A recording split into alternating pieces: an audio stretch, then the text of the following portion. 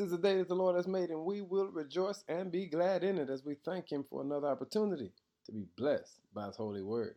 The word for the day is the power of all.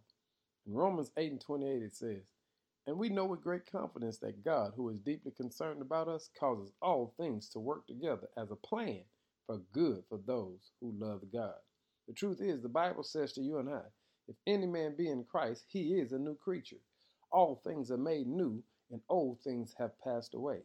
The trouble is, so many of us struggle with letting go of old things, old habits, and old traditions. And what we've got to learn is God will use all of that stuff to simply bless us. Here's what He does. When you surrender every area of your life to Christ, you'll discover that He'll allow His light to shine on every dark and hidden place in your life. He'll allow His word to heal you, His word to restore you, His word to keep you, and His word to guide you. You want to know why? Because God wants us to understand the power of all. All of the things that you've ever had to go through, God is going to use to bless you. So family, I need you to give God the best of your service today, even if you got to fight through heartache and pain, because this heartache and pain today will be a source of praise on tomorrow, because that's just the kind of God we serve. The text says, "And we know that all things work together for the good of those that love the Lord."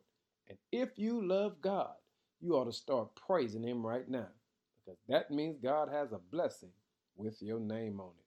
It's the power of all. Now give Him all of you today and watch Him blow your mind. Be blessed.